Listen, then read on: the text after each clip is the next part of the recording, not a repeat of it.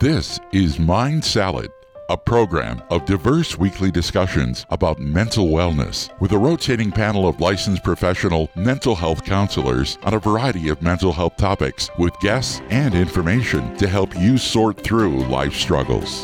The information that is provided on this program is for informational purposes only and is not meant to treat or diagnose any mental health condition or be a substitute for therapy.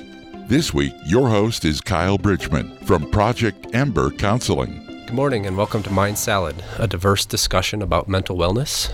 My name is Kyle Brigman and I'll be your host today. I'm a licensed marriage and family therapist and the founder and owner of Project Ember Counseling here in Colorado Springs. We have about 7 clinicians in our group practice, and we work with children as young as a couple years old, all the way up to older adults. And our therapists specialize in areas such as play therapy, working with adolescents and teens and all the issues that they're dealing with, couples and families, trauma work, and EMDR therapy. If you'd like to learn more about Project Ember Counseling and the services we provide, feel free to check out the website at project-ember.com. If you've had the privilege of listening to any of our other hosts here on Mind Salad, you've already heard some great discussion from Carlos, Lexi, and Nikita on various topics such as recovering from grief, understanding the confusing world of insurance and billing as it relates to counseling. And last week, Nikita talked about mental wellness within the African American community. If you missed any of our episodes and would like to get caught up, you can listen to the podcast by going to kppfradio.podbean.com or just go to KPPF website for more information.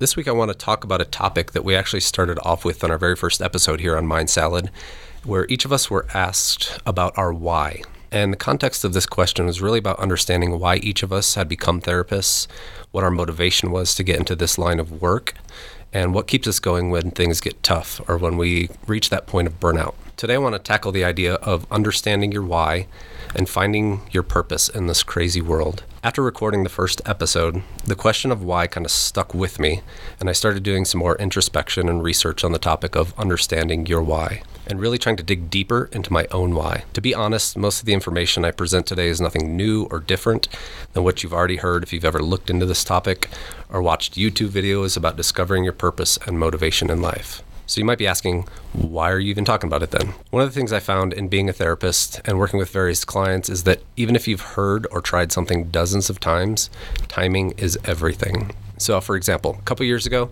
I tried to plant some tomatoes in our garden. I'd moved from New Mexico, and there I planted them in March, and they did just fine. Little did I know, being new to Colorado at the time, that even through March and April, we can get a decent amount of cold weather and snow here. Timing. As you can imagine, all of my tomato plants died, and I had to start all over a couple months later. It's not that I did anything different in how or where I planted the tomatoes, but it was about making sure the ground was ready to receive the roots so that they could take hold and grow. Timing. I believe the same concept applies when dealing with people. Maybe you've been to therapy before and it just did not seem to work. Maybe you've tried to change certain negative habits and it didn't stick. Maybe you've tried to figure out some of life's more difficult questions like, why are you here? What is your purpose? What drives you? What motivates you? What makes you excited and come to life? But your brain just went blank because of all the other junk, all the other noise of life drowned out your ability to focus and answer the tough questions. Whether the topic of understanding your why is a new concept to you or you've heard it 100 times, my goal isn't much different than what I do in therapy, and that's simply just to ask some poignant questions, present some information, and just get you thinking. Maybe it will spark something that has been buried over the past few months or years, and now you're in a place where it can actually take hold and grow. So, let's jump in. When I ask the question, what is your why? What are some of the thoughts that come to mind? Maybe you start thinking about your job and why you do the work you do, or even how you got into this career. If you are a student and still in school, you may be saying to yourself, I have no idea why I do what I do. I have no idea why I have to do this homework. It's not going to matter when I'm an adult anyway. But I want you to go deeper. Why is not about what you do. Why is about the motivation and purpose behind what you do. Why is about understanding the reason you wake up in the morning. It's the thing that pushes you to keep going when things get tough, nearly impossible. Why is about knowing what brings you a sense of fulfillment and happiness in life. It's the thread and lifeblood that flows through everything you do, whether it's work, family, your social circles, or your hobbies. When you understand your why, it will have a profound impact on your what. It gives you a sense of direction, no matter how many detours you take or how many times you get lost along the way. When you understand your why, it will have a profound impact on your what.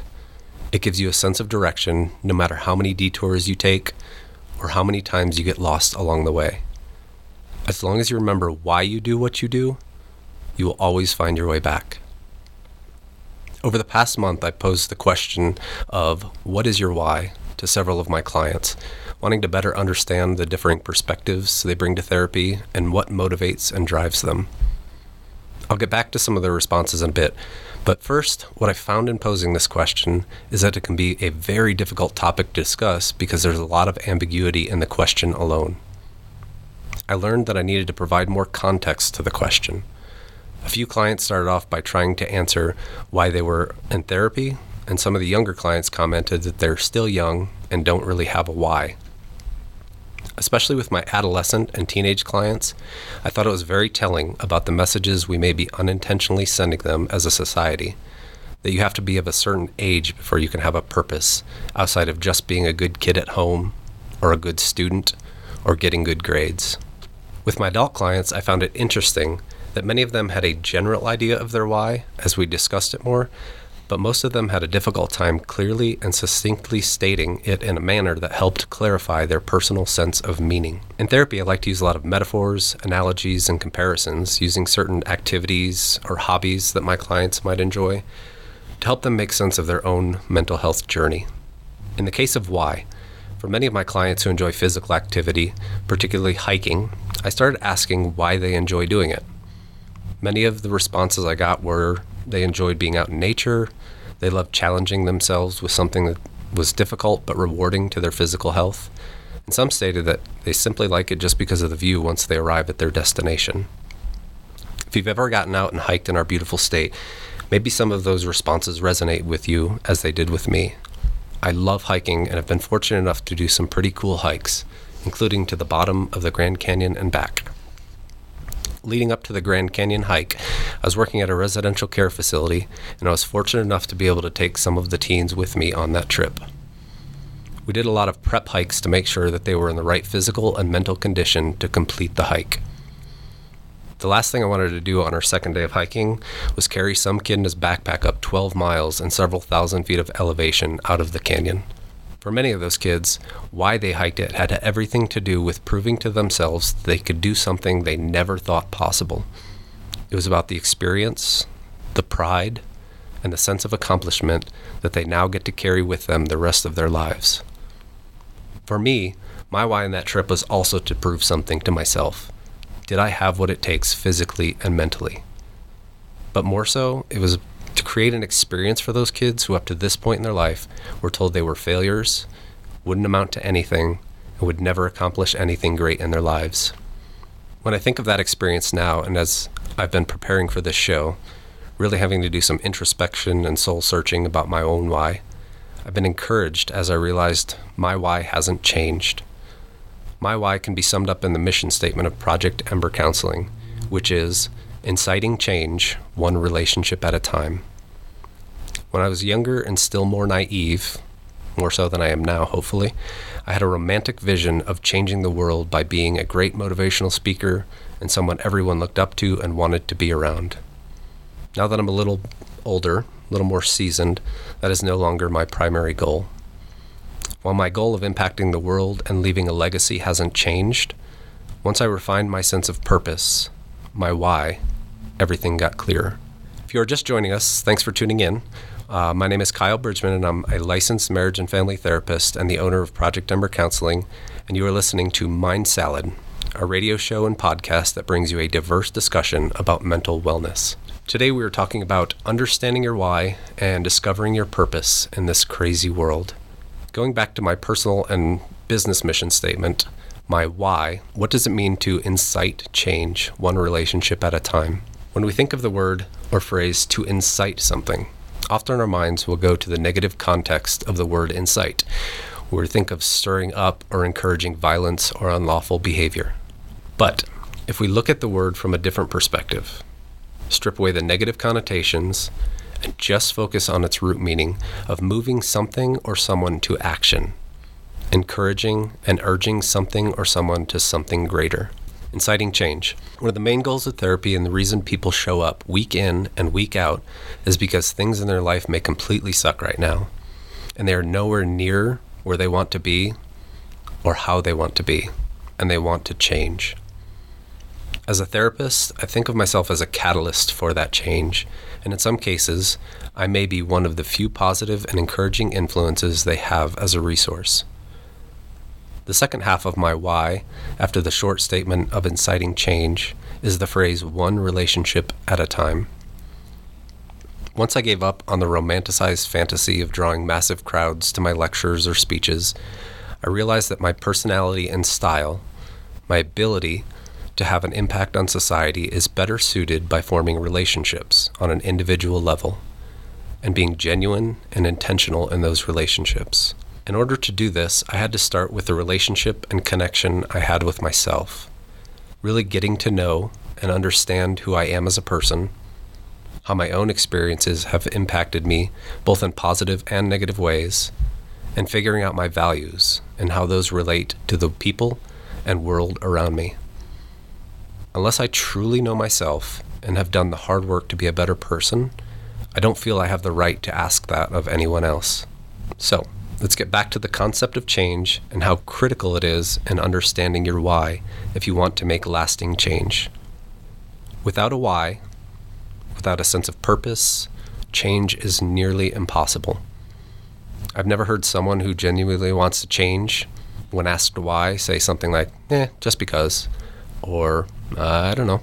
Change is about an intrinsic motivation and desire to want something different, to think differently, to act differently, a desire to stop getting into toxic relationships, a desire to be a better parent, spouse, partner, to stop feeling anxious and depressed and start finding happiness and joy.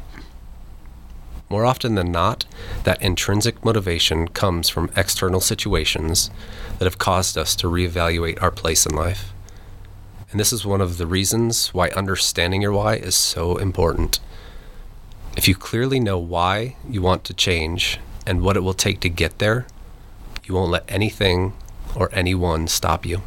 Now, while understanding your why is a very personal process and sometimes feels like a solo journey, never underestimate the power of a positive support system. One of the questions I want you to ask yourself is this: who is counting on you to accomplish your why? If your why is to help others in your local community, then by not living up to your true potential, there are people who won't have the opportunity to benefit from what you have to offer. If your why is to be the best parent, sibling, coworker, boss, student you can be, there are people who need you to be at your best, and in doing this, you are making those around you better. I don't say this to add a ton of pressure on you or to perform or cause anxiety that you'll be letting a bunch of people down. That thought, even for me, sounds overwhelming. The intent of my statement is to point out the importance of having some accountability and some measurable objective that keeps you going, something to strive for. It won't always be easy. You may not always get the support you need, but that's another key factor in accomplishing your why. And my next question to you: who's in your corner? Who's your support system? Who are the people you've surrounded yourself with that can and will help you accomplish your goals and fulfill your purpose? I've been fortunate enough to have a few close friends, family members, and colleagues who have encouraged me while I was working full-time while also going to grad school full-time. I have people in my life who know when to challenge and push me to do things outside of my comfort zone and when to back off and give me space as I figure things out. Without them, I may not be in this career field, and I definitely wouldn't have been able to launch my private practice and see Project Ember come to life. However, I've also had people in my life who have passively discouraged or undermined my vision to start Project Ember, and I will tell you, those relationships can be very damning to your psyche. I'm not saying that everyone in our life has to see things the way that we do, or that we have to agree on everything. What I would ask is whether or not those people who are in your corner are the best people to have in your corner. Do they encourage and persuade and compel you to find and live out your purpose? Earlier, I had mentioned that I asked several of my clients about their why. And while I got several great responses, the one that stood out to me the most was this: be better. Pretty simple statement, but knowing this client the way that I do, this statement packs a huge punch. Every aspect of their life revolves around these two words. Whether it is in their vocation, with their family members, their mental and physical health goals, or in their personal relationships, this client lives out that why every damn day. It is the fuel and the engine that drives them. It is the roadmap that keeps them on course. And it is the indestructible force that propels them to be unstoppable. Simon Sinek, a well-known speaker and author, talks a lot about the topic of why, and I encourage you to check out some of his books or videos on YouTube if you want to dig deeper into this topic. Just as in therapy, where I like to give my clients homework, I'm going to leave you with an easy assignment if you want to begin figuring out your personal mission statement and your why. There's a lot of different ways to do this, but I think simple is always the best. In one of his articles, Sinek provides a clear format on how to phrase your why, and here it is. To blank, so that blank. The first blank represents your contribution to the lives of others through your why. The second blank represents the impact of your contribution on others or on society. So one more time. That's to blank, so that blank. The first blank is your contribution to the lives of others through your why, and the second represents the impact of your contribution on others or on society. If I were to put my personal why into this format, it would look something like this: to build meaningful relationships so that people can discover their purpose. Format isn't so much as important as focusing on two key factors of recognizing your personal contribution and understanding the impact of that contribution on others.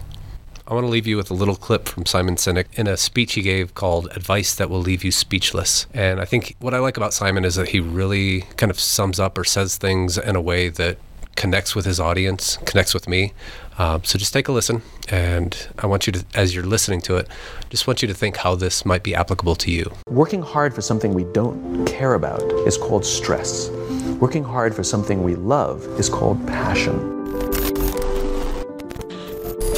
I think one of the mistakes that people make is they think purpose comes from their job. I've been a whatever for so many years, and when then I lose my job or I retire, I now don't have a sense of purpose because I so closely associated my self-worth with the job that I did.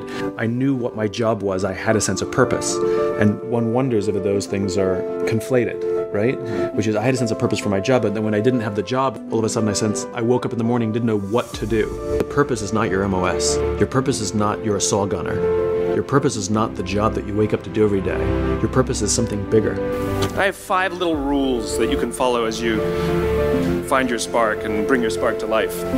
The first is to go after the things that you want. Let me tell you a story. So a friend of mine and I, we went for a run in Central Park. The Roadrunners organization, on the weekends, they host races.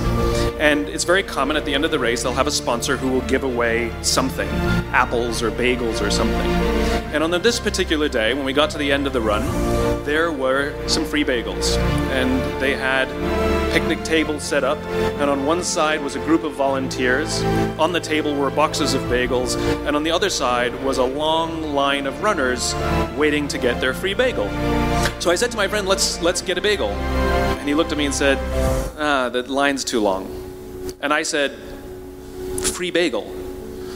And he said, I don't want to wait in line. And I was like, free bagel. And he says, it's too long.